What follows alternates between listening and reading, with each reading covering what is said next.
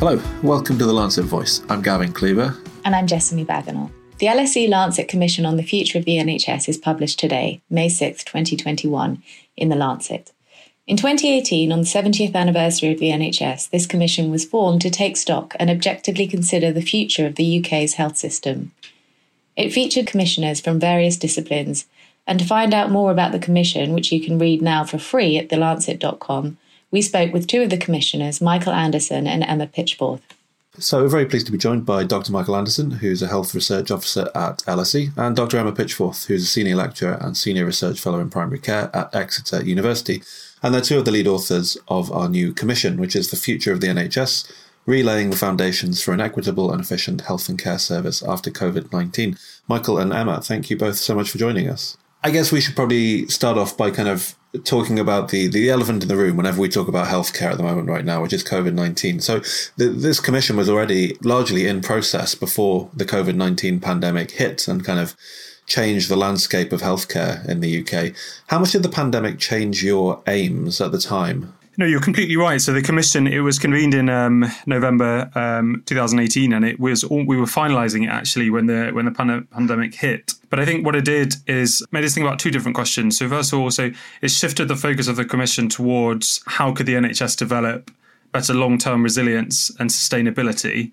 And then also the second question is we identified a series of chronic weaknesses and strengths of the NHS that have been persistent for over several decades, and we reinterpreted what that meant in relation to the pandemic. In some ways, it didn't shift the aims altogether. The aim was to look to a 10-year horizon or so for the NHS, and we had identified these more chronic issues. It just, it just played us in a very strong position in order to then analyse the response to COVID in light of those kind of underlying strengths and weaknesses of the NHS. So, I mean, there's been a lot of reports on the NHS. It's something that's well covered in the literature. And in fact, you discuss this in the commission and you talk about avoiding calling for another structural change.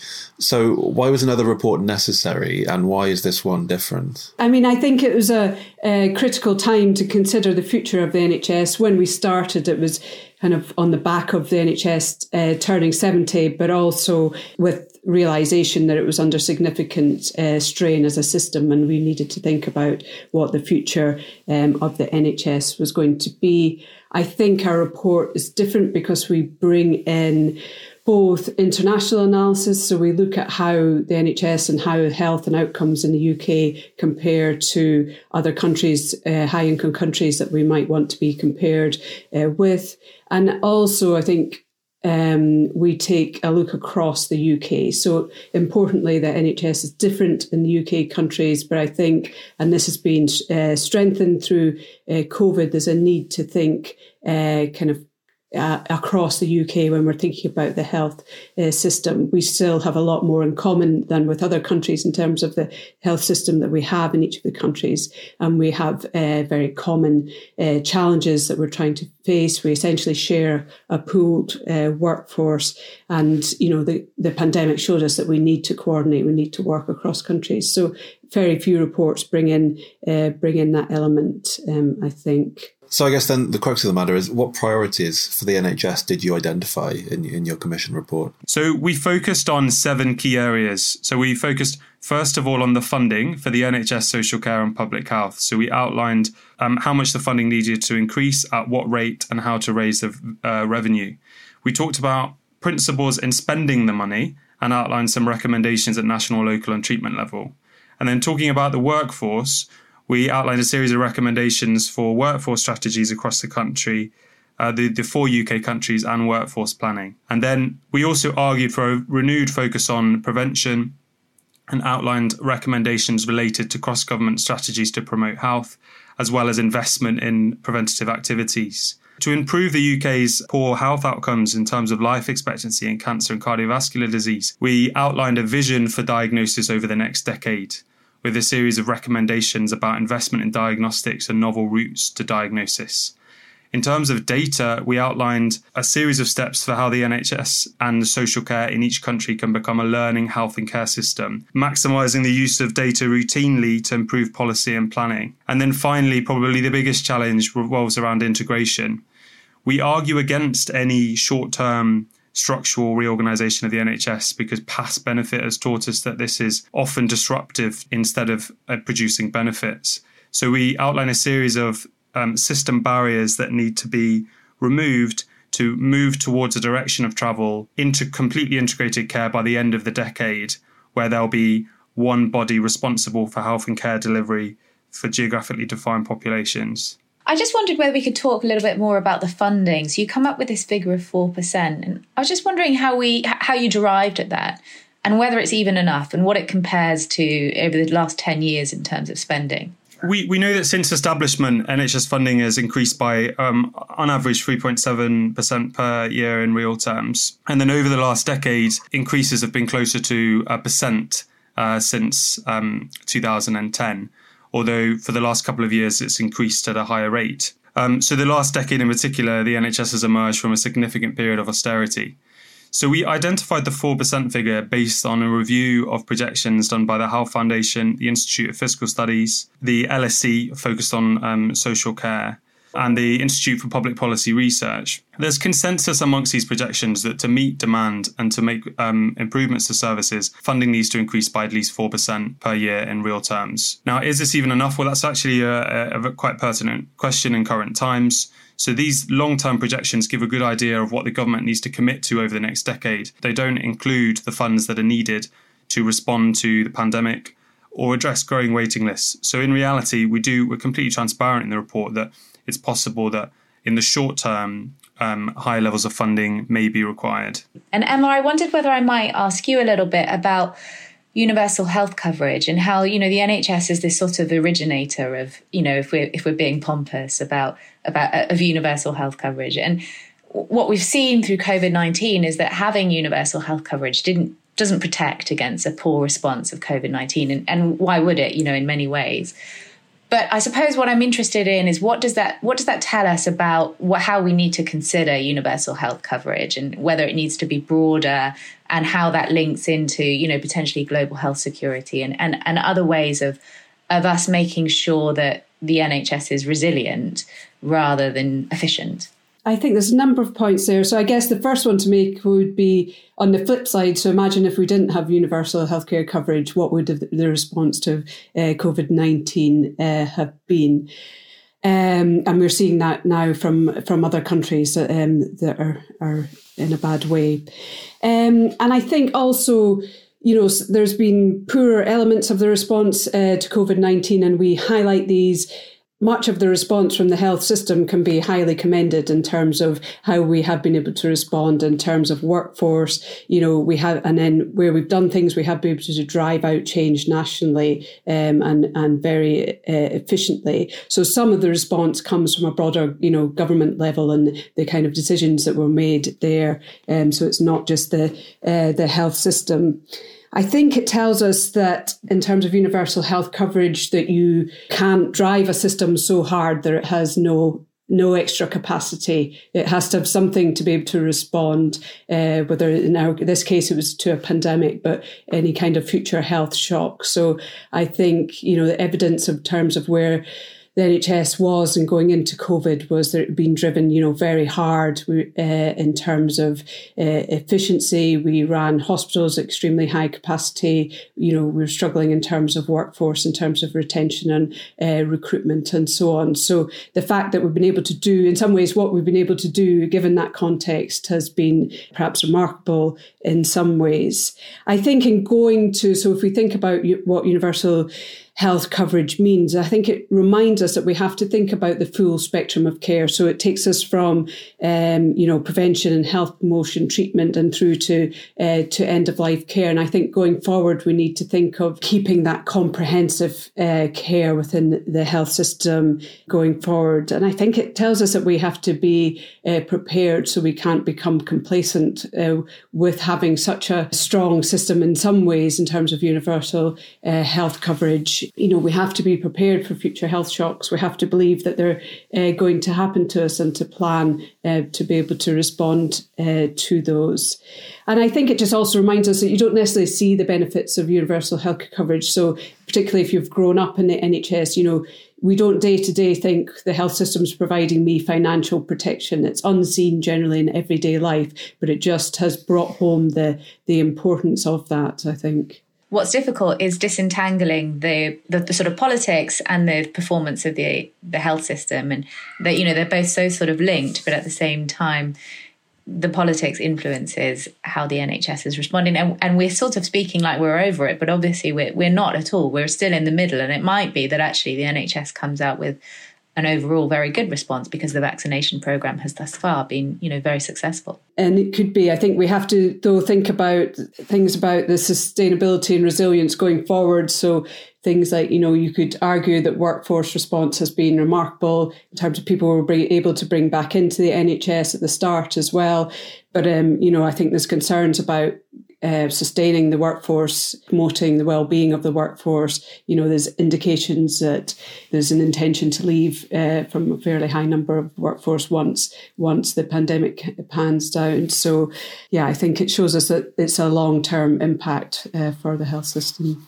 I wanted to ask you a little bit about, basically every time Jessamine and I talk to someone involved in health and care planning in the UK, what's really striking, and of course, we're talking anecdotally, we've spoken to a few people, what's really striking is the kind of sweeping agreement that the care system is in dire need of reform. And of course, successive governments now have basically said this, that one of their priorities is to have a major reform of the care system in the UK as it currently stands.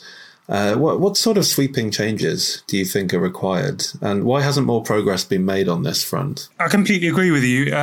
It's interesting how successive governments have, in their manifestos, put social care as a priority, and despite that, little progress has been made. Just to demonstrate, so the eligibility criteria for social care has been unchanged for a decade in England.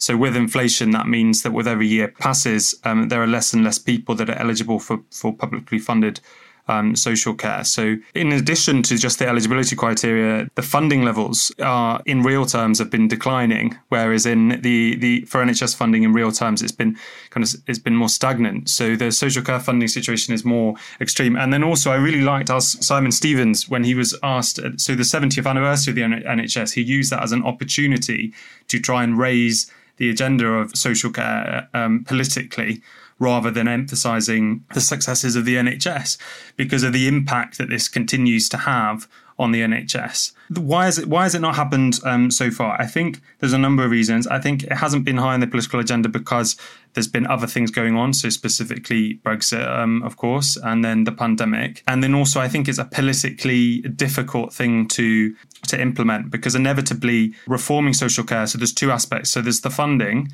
So we argue that the threshold to pay for your own care needs to be increased from 23,000 to 100,000, and there should be a cap on care costs of 75,000, which is in line with the Conservative Manifesto of 2017.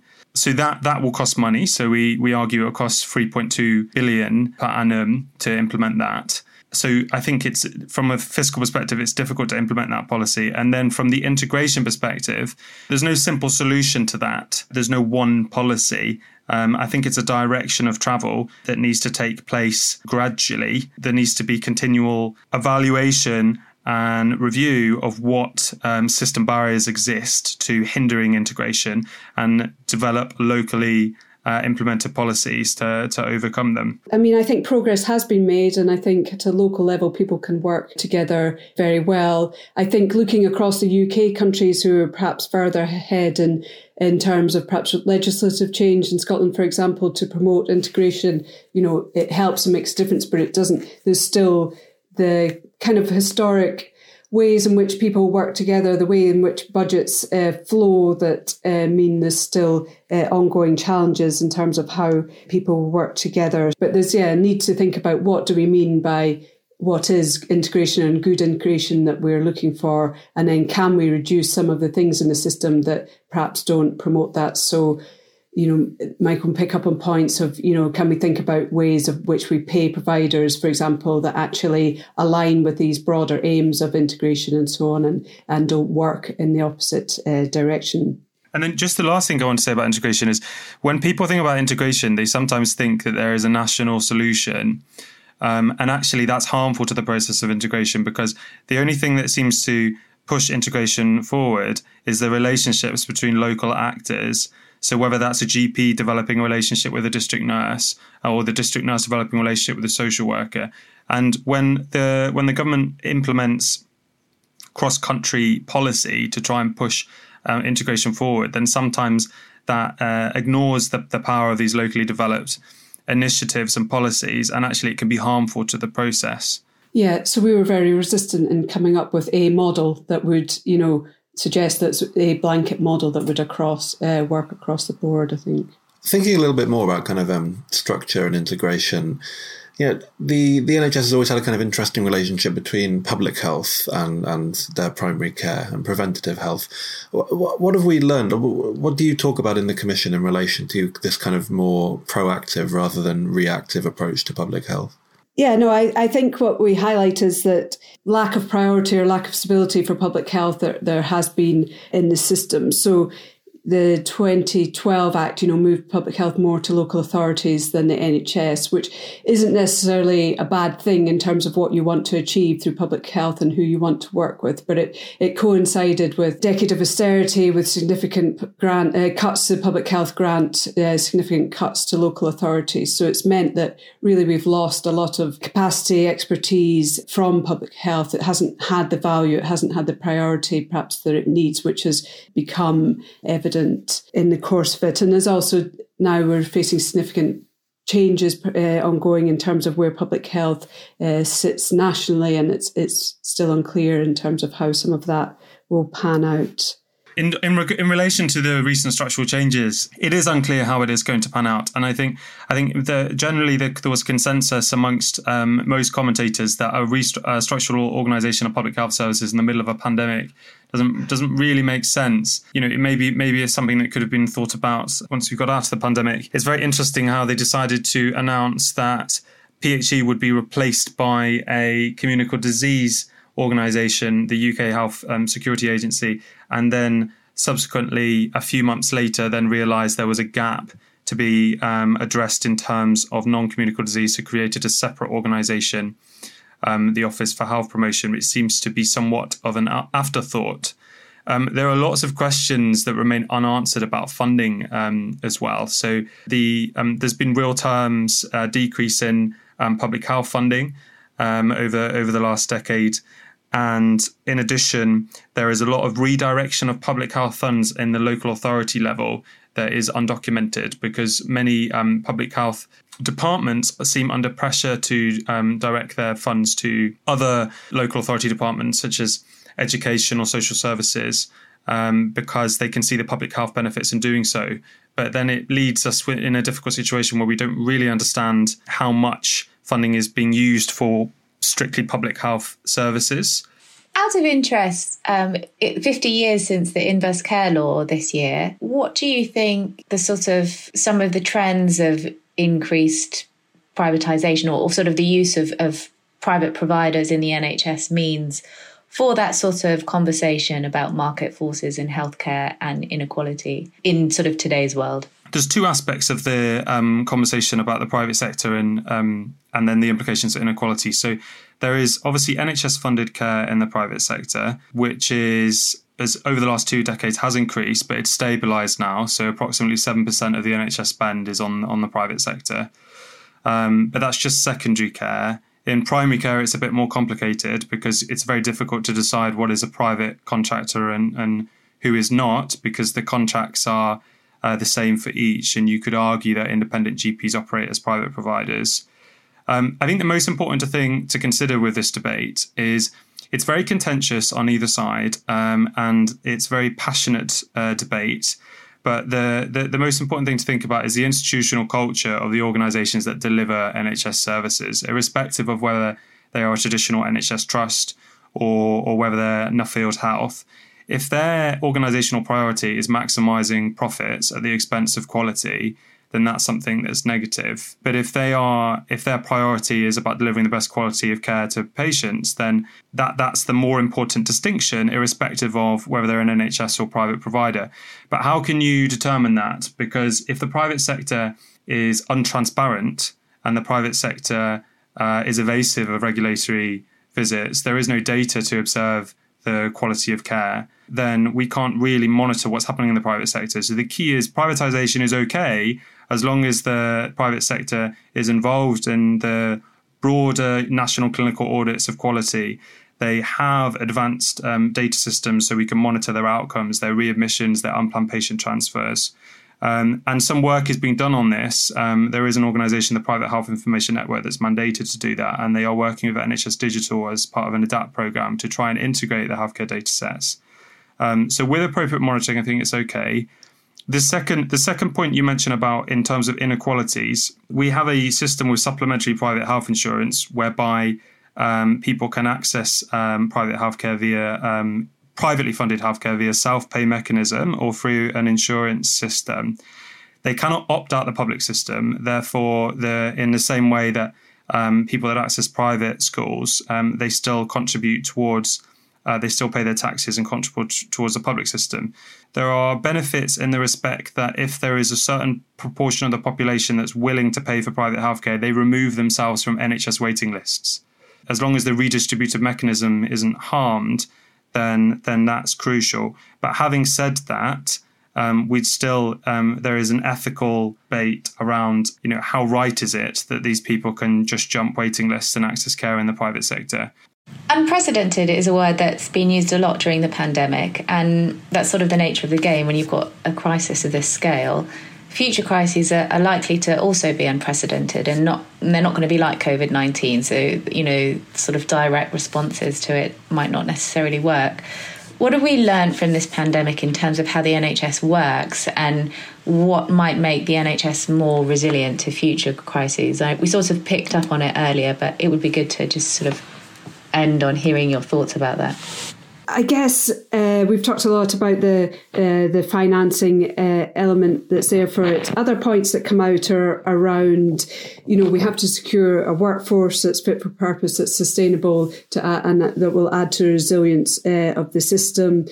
We've mentioned that we need to have some buffer, so some capacity in the system to allow us to respond or to have some extra capacity when future shocks or future crises occur.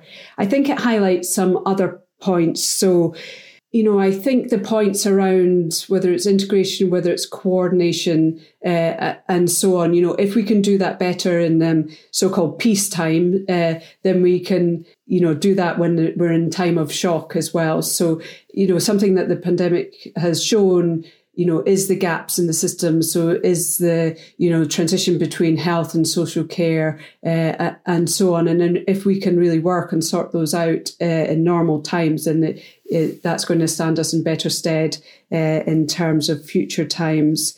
The COVID-19 has shown us, the health implications, the health shock, but it also shows us the significance of the rest of life, really, in terms of spending on that. And when we think about when the NHS started, it wasn't, with a view just to health. It was also in the context of providing a strong welfare state around it, and I think some of the things that are come out in terms of inequalities, in terms of the way people live, the precarious employment that people are in, and so on. They're much broader conversations than the NHS, but inevitably they help the NHS if we don't only think about the NHS, but think about these wider points.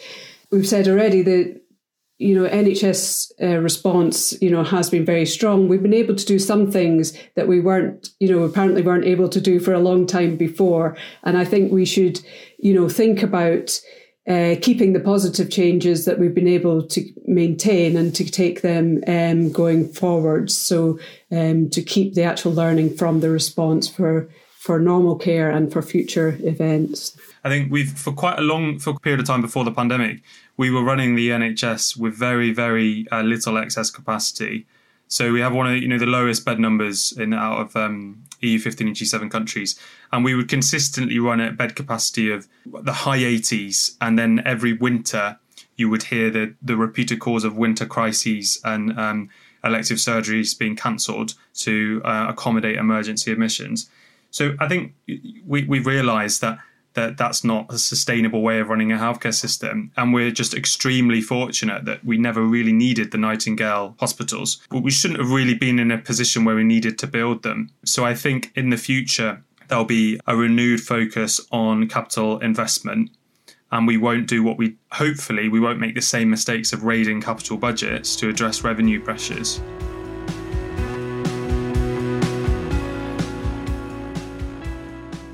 Thank you, Michael and Emma, for an overview of the modern NHS, the Commission, and the general direction of travel. Jessamy and I also spoke with Jennifer Dixon, Chief Executive of the Health Foundation. We're delighted to be joined by Dr. Jennifer Dixon, Chief Executive of the Health Foundation. We've heard from the commissioners of the NHS Commission on this podcast, Michael and Emma, but we thought it would be interesting to get a different perspective from someone who didn't work on the Commission, but of course has such a wealth of experience in dealing with health policy. Jennifer, actually, just as we're doing this interview, we've heard that Simon Stevens is due to step down. What do you think that means for the NHS at this kind of critical time? They're grappling with increased demand. There's a pandemic backlog. It's quite a big development. It is a big development, actually, because Simon's been knocking around for some time, only the last 7 years as chief executive, and then many years before that as policy advisors and strategists. So his sort of fingerprints are over the shape of the NHS, I would say. I think the first thing to say is that what Simon has done with the long-term plan in crafting that is he has set out a long-term strategy for the NHS, which is unusual and pretty unheard of before 2014 to have a 5 to 10 year long-term plan. And that was actually enabled by the 2012 Act, which separated off the department from the NHS and gave more space to the chief exec of the NHS and staff to be able to craft the strategy. So in a sense, that imprint is laid out. Hopefully that will, let's see if it stays. But at the moment, that's the imprint that I don't hear any major voices countering that major strategic direction for the NHS. But as you say, there's clearly been a massive insult on the NHS recently to do with the pandemic, which has resulted in an enormous backlog. But also, even though the NHS did have its own strategy, there was still cumulative underfunding of the service, despite the big £20.5 billion sort of birthday present in July 2018, in particular the backlog in capital spending, but also revenue as well, which has also led to significant underplanning of staff. So staff shortages are rife, as we know, which will aggravate. So going forwards, there's still fish to fry when it comes to making sure that, given the big fiscal overhang as a result of the pandemic and the economy, that the NHS is still able to attract the kind of level of investment that it should be having to deal with the backlog, that it still is able to craft a workforce strategy that is funded enough to get the supply of staff in to deal with the backlog, and also that we have maintained capital spending, in fact, enhanced capital spending to be able to fund the new technologies that will enable, hopefully, a step change in productivity that we need to get rid of the backlog, at least deal with it. And the backlog is pretty amazingly big, as you say, and we've calculated that it would take the NHS. You can't do it in one fell swoop because you haven't got the staff, even if you had the money. You also don't have the supply. It would probably take 10 years of a really big effort.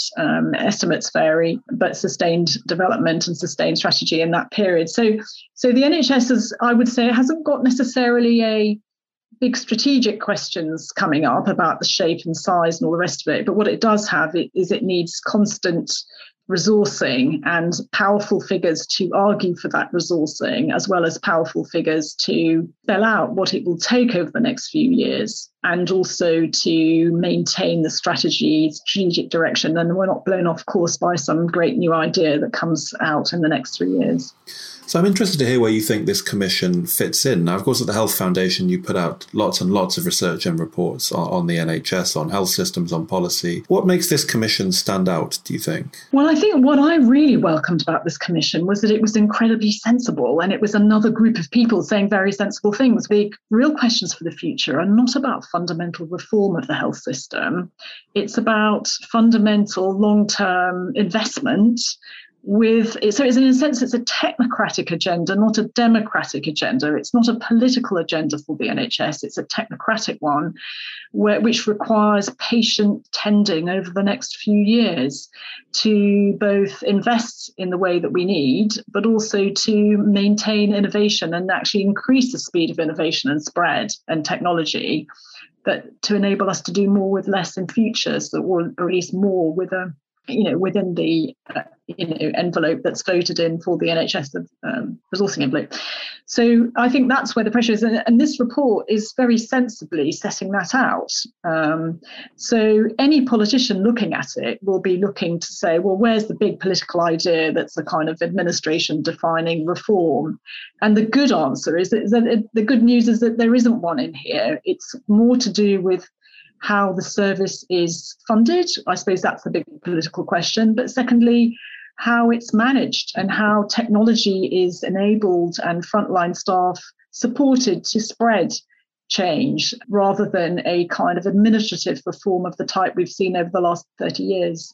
One aspect of policy in the UK that seems to have a lot of consensus at the moment, and the Health Foundation's put out a lot of research about this, is the kind of need for a bit of change in long-term care. And it seems as well that a lot of political parties, a lot of political stances seem to agree that there needs to be this kind of radical change in long-term care, in social care. What are your thoughts on that? What do you think it will take for this kind of meaningful change to take place? Well, it's a really good question, because today we hear it's announced that social care is going to be kicked down the road again, that it won't appear in the Queen's speech on the 11th of May, which is worrying because, as you know, the Prime Minister did stand on the steps of Downing Street in, 2019 late, and said that we're going to fix social care once and for all. And clearly the need to do that is also riven inside the long-term plan. The changes promised by the NHS long-term plan were contingent on there being a decent funding settlement for social care and for reform to happen.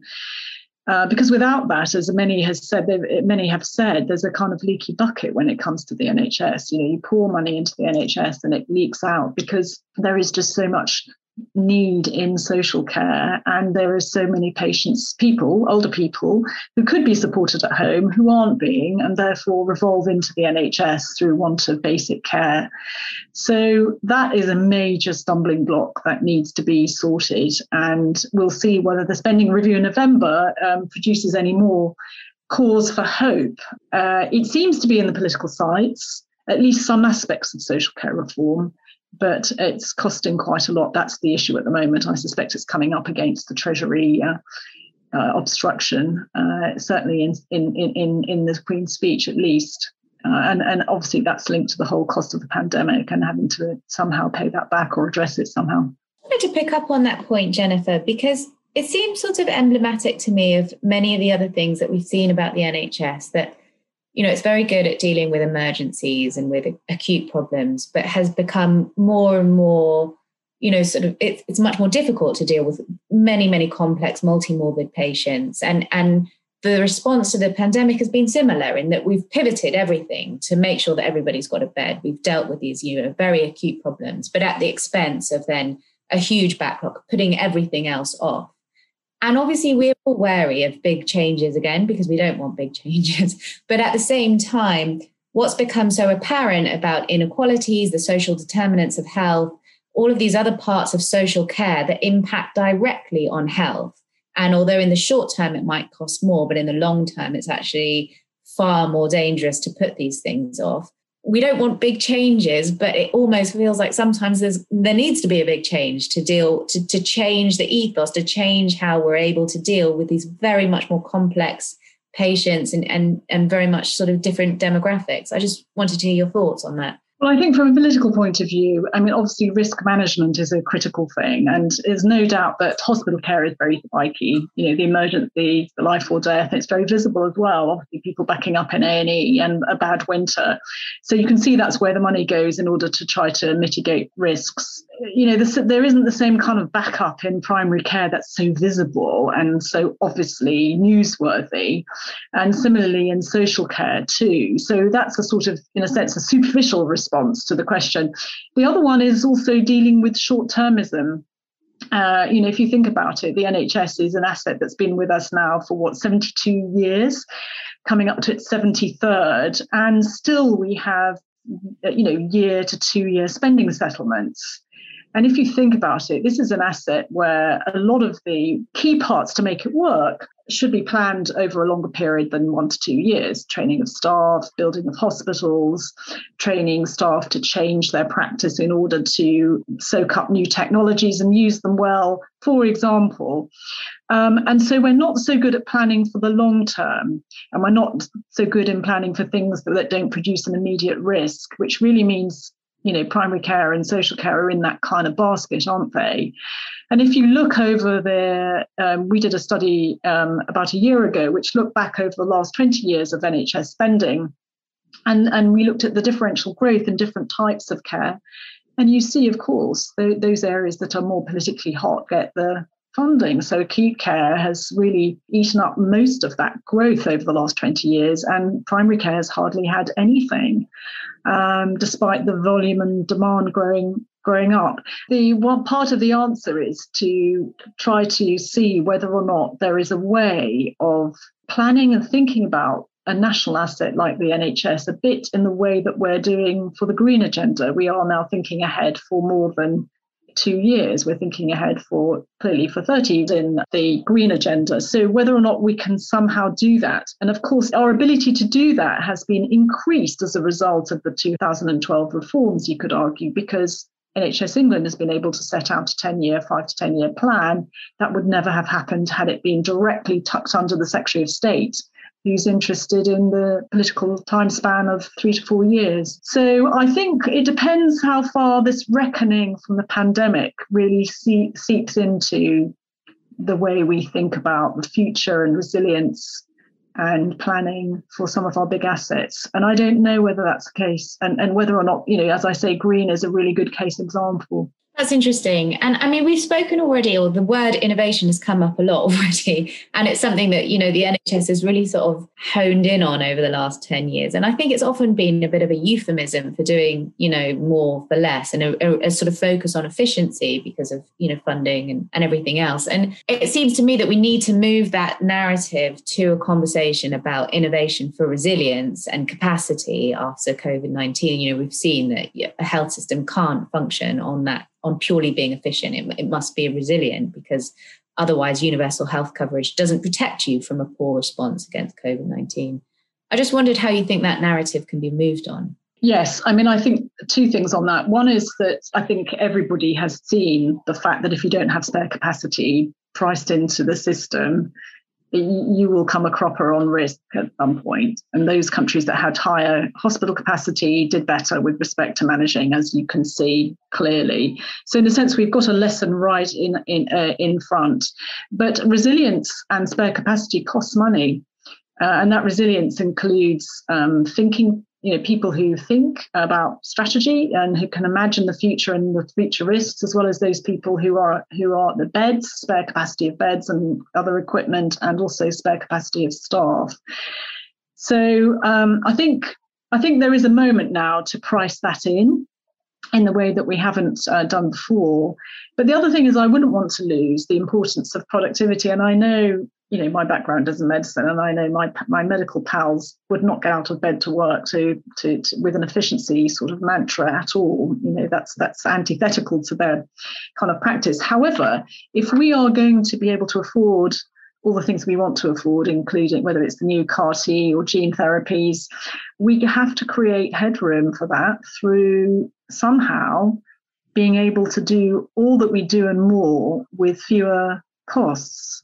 So it's also, there is a moral case as well, I think, for efficiency, as well as the mitigating risk argument to price in resilience, if you see what I mean. With increasing demand, where is the hope for more productivity going to lie? One aspect is, somehow we're going to supremely improve management so that we can get rid of a whole load of bureaucracy and we can speed up change at the front line, give people more cover to take risks and try things and test them out. That's certainly possible. And the other is, of course, new technology, and whether that can somehow substitute for staff, which is the biggest budget line in the NHS. So I think those are the two sources. And at the moment, there's more emphasis on technology, particularly at the bioscience end. And there isn't enough emphasis on technology for productivity, which there should be, in my view. And secondly, there really is no emphasis at all on good management and the active ingredient that is to improve productivity. And until we get both of those in our sights, that we're going to become a cropper. So that, I think, is the next phase of the NHS, not another 10-year long-term plan. That's particularly different. I think it's on these elements that will help us speed up the change. And as you say, price in resilience. There's, of course, been a lot of reform of structures around public health recently. Well, I'd be interested to know your opinion on these public health reforms. At the centre is an argument about whether or not you should separate out health improvement of the health stock of the population, that's sort of population health, from the management of threats, which is infectious disease and hazards and chemicals and all the rest of it.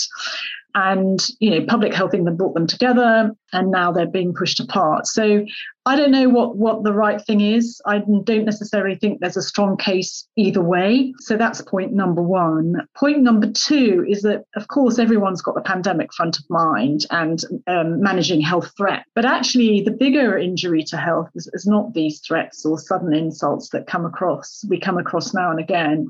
It's the grumbling long-run inequalities in health, which is caused by the wider determinants of health that are weathering all of our health stock. And so the big thing for me is to make sure that what is that part of the national agenda is not lost, and actually it's beefed up. And I don't mean by that health promotion, and I don't mean by that taxes on, necessarily sort of risk factor taxes like tobacco and all the rest of it, although those and sugar, although those I think are a good idea and need to be thought through. I'm thinking of tackling the wider determinants of health. And I really think it's very important now to link that to the levelling up agenda. Otherwise, we'll miss the boat, because those are the things that are withering our health and will actually be a brake on future prosperity. It's in part Michael Marmot, but it's also in part what other things beyond public sector spending or lack of it is injuring health. And there are big questions there about the long run shape of the economy, for example, that has led to a dual labour force and rank exploitation and workers' rights eroding, which have resulted in poor quality work, which injures health, and poverty. So there's a lot there, I think. And the last point on that is, whether the government as is recognises and acknowledges those wider determinants that impact on health as opposed to personal responsibility is a moot point. So that's one of the things we'll be pushing for. I just wondered whether we might finish on, we read your the Health Foundation book on, window breakers and glaziers last year. And we had Jeremy Hunt on here actually earlier on this year about, the different health secretaries and their experience. And it's a great metaphor, actually. And I just wondered what you think we need now for the NHS. Do we need a glazier or a window breaker? Well, the NHS, I think, most definitely a glazier. So that's more of the same, but better because of the pandemic. But for her health side, the public health side, I think we need a window breaker. I think we need somebody who really just sort of takes government and says, these are the things that are injuring our health, and we have to now work on them. And that means working on a wider cross-government strategy. It means working on local government. It means putting more money into local government, and it means acting on the commercial determinants. So that's where a window breaker and really strong public health leadership is where I think it's at. Just as we've got climate leadership, we need the same kind of window breaking activity.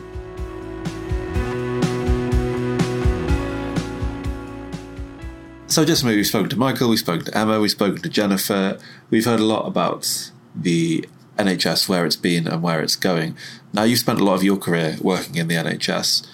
So I'm interested in your perspective. What are some of the things that you've taken away from these conversations and from the Commission? The sort of conversation about funding is a very difficult one, and one where because there's been so many changes over the last 10, 15 years from various successive governments, and those changes are quite polarising. I mean, I think we heard Jennifer Dixon there being quite supportive of the Health and Social Care Act of 2013, sort of 2012, 2013. But lots of people are not supportive of that. And so there's this sort of feeling that we don't want to change things too much. We don't want to make any big changes because actually it sort of takes focus away from some of the other goals that actually just focus on health. But at the same time, I think what's clear is that for social and for welfare, there does need to be a real change. There needs to be a radical rethink of how we're going to provide that. And now that we know the extreme impact that has, and not that we didn't know before, but we've seen it in such clear light from COVID-19 that has on our health, it's an absolute priority. And that's why it is disappointing to hear again that that's been kicked down the line from a sort of political point of view in the UK. And why I think you and I are going to focus on doing a welfare kind of state type episode in the coming future. Yeah, definitely. It does feel like something that comes up a lot, so much across all of our conversations and across all of our podcasts. I'm completely with you on the social care front. It is.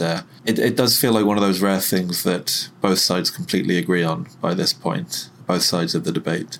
It's obviously there are a lot of overriding concerns at that moment, as we spoke about with our commissioners. You know, we're still in the middle of a pandemic, but social care is not going away, and actually the long-term morbidity caused by COVID-19 is going to be a problem going forward, and that's going to impact on social care as well. More people will need care as a result of COVID-19. What really sort of comes across clearly from the Commission is there's a clear argument for why we can't go back to a kind of austerity type thinking post the pandemic because of whatever sort of economic factors that are in play, and that just cannot be allowed to happen. And so that's an important message also to sort of hit home. But it's not even austerity, it's more money. We need more money for the NHS, we need more money for social care and welfare, but we also need to rethink how those two things are being delivered. And I think another thing that really sort of struck for me, particularly from the conversations, was this sort of division between the NHS's performance and the political performance. And you know, we often sort of marred those a little bit by asking how the NHS performed. And actually the NHS, for the most part, performed well. It was more the political decisions and the interaction between, you know, governing bodies and the health system that made things more difficult or resulted in a poorer response. And I think going forward, that division more broadly outside of the UK as well, on how the political system impacts on health systems and what that relationship should be in the future, needs to be really carefully explored and perhaps redefined a bit.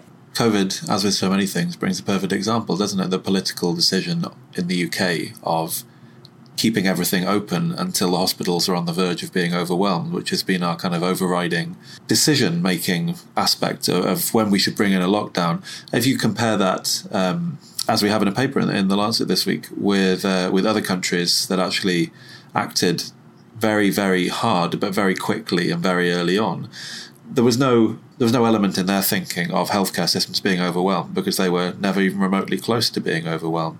And actually, there's a very interesting article in The Economist out this week as well, looking at excess death rates. And in all those countries that locked down and have had protections in place, the excess death rates are actually far below the 5-year projections. You know, there's lives saved on top of the lives saved from COVID. Now, of course, that's not the only measure of anything, but it is a very interesting outcome. And I think it really illustrates, as you say, how political will impacts on the performance of a health system. And I mean, that's why we say, isn't it, that health is politics. Absolutely. And, you know, I think going forward, that question about, you know, outside of COVID-19, public health intervention, sugar taxes, alcohol, all of those types of things, we have to have a much more honest and clear understanding of who's influencing who and how they're influencing and why they're influencing, and whether the health system is able to what that means for the health system. Is it reasonable for us to have a government that wants to, you know, step back a little bit, not, you know, do sugar taxes or not be involved in people's lives, but expect the health system to cover the burden of that sort of slightly irresponsible view? Do you know what I mean? And I think that's it's quite an interesting space, and I don't know where it's going or what that relationship might look like in the future. I know exactly what you mean, and I think this exact conversation is going to be repeated very strongly when it comes to tackling climate change over the next few years. To what extent is intervention in an individual's life the right thing to do to ensure we tackle climate change? And therefore, how can we expect public institutions to try and overcome or to make up for some of those deficits? Yeah, it's an open question. It's not one we're going to solve here, but no. It is going to be when we move past COVID-19. I think there are signs that, especially with the Biden administration, that the world is starting to take climate change more seriously than it was before. We've, of course, seen the announcement this week as well from the German government that they are committing to net zero carbon emissions a lot earlier than they were planning on before. So there's a direction of travel there. But the conversation about to what extent that direction of travel impinges on personal freedoms will be ongoing and interesting. It will be. And I finished reading that book, Radical Help by Hilary Cottam. And at the end, she brings up this great kind of analogy of how we used to look at sort of population health and starvation, and this sort of moral thing that we have that even though there's enough food, that some people just starve, and that's because of how it is. Now that seems completely terrible. 300 years ago, that was what people assumed was how things were.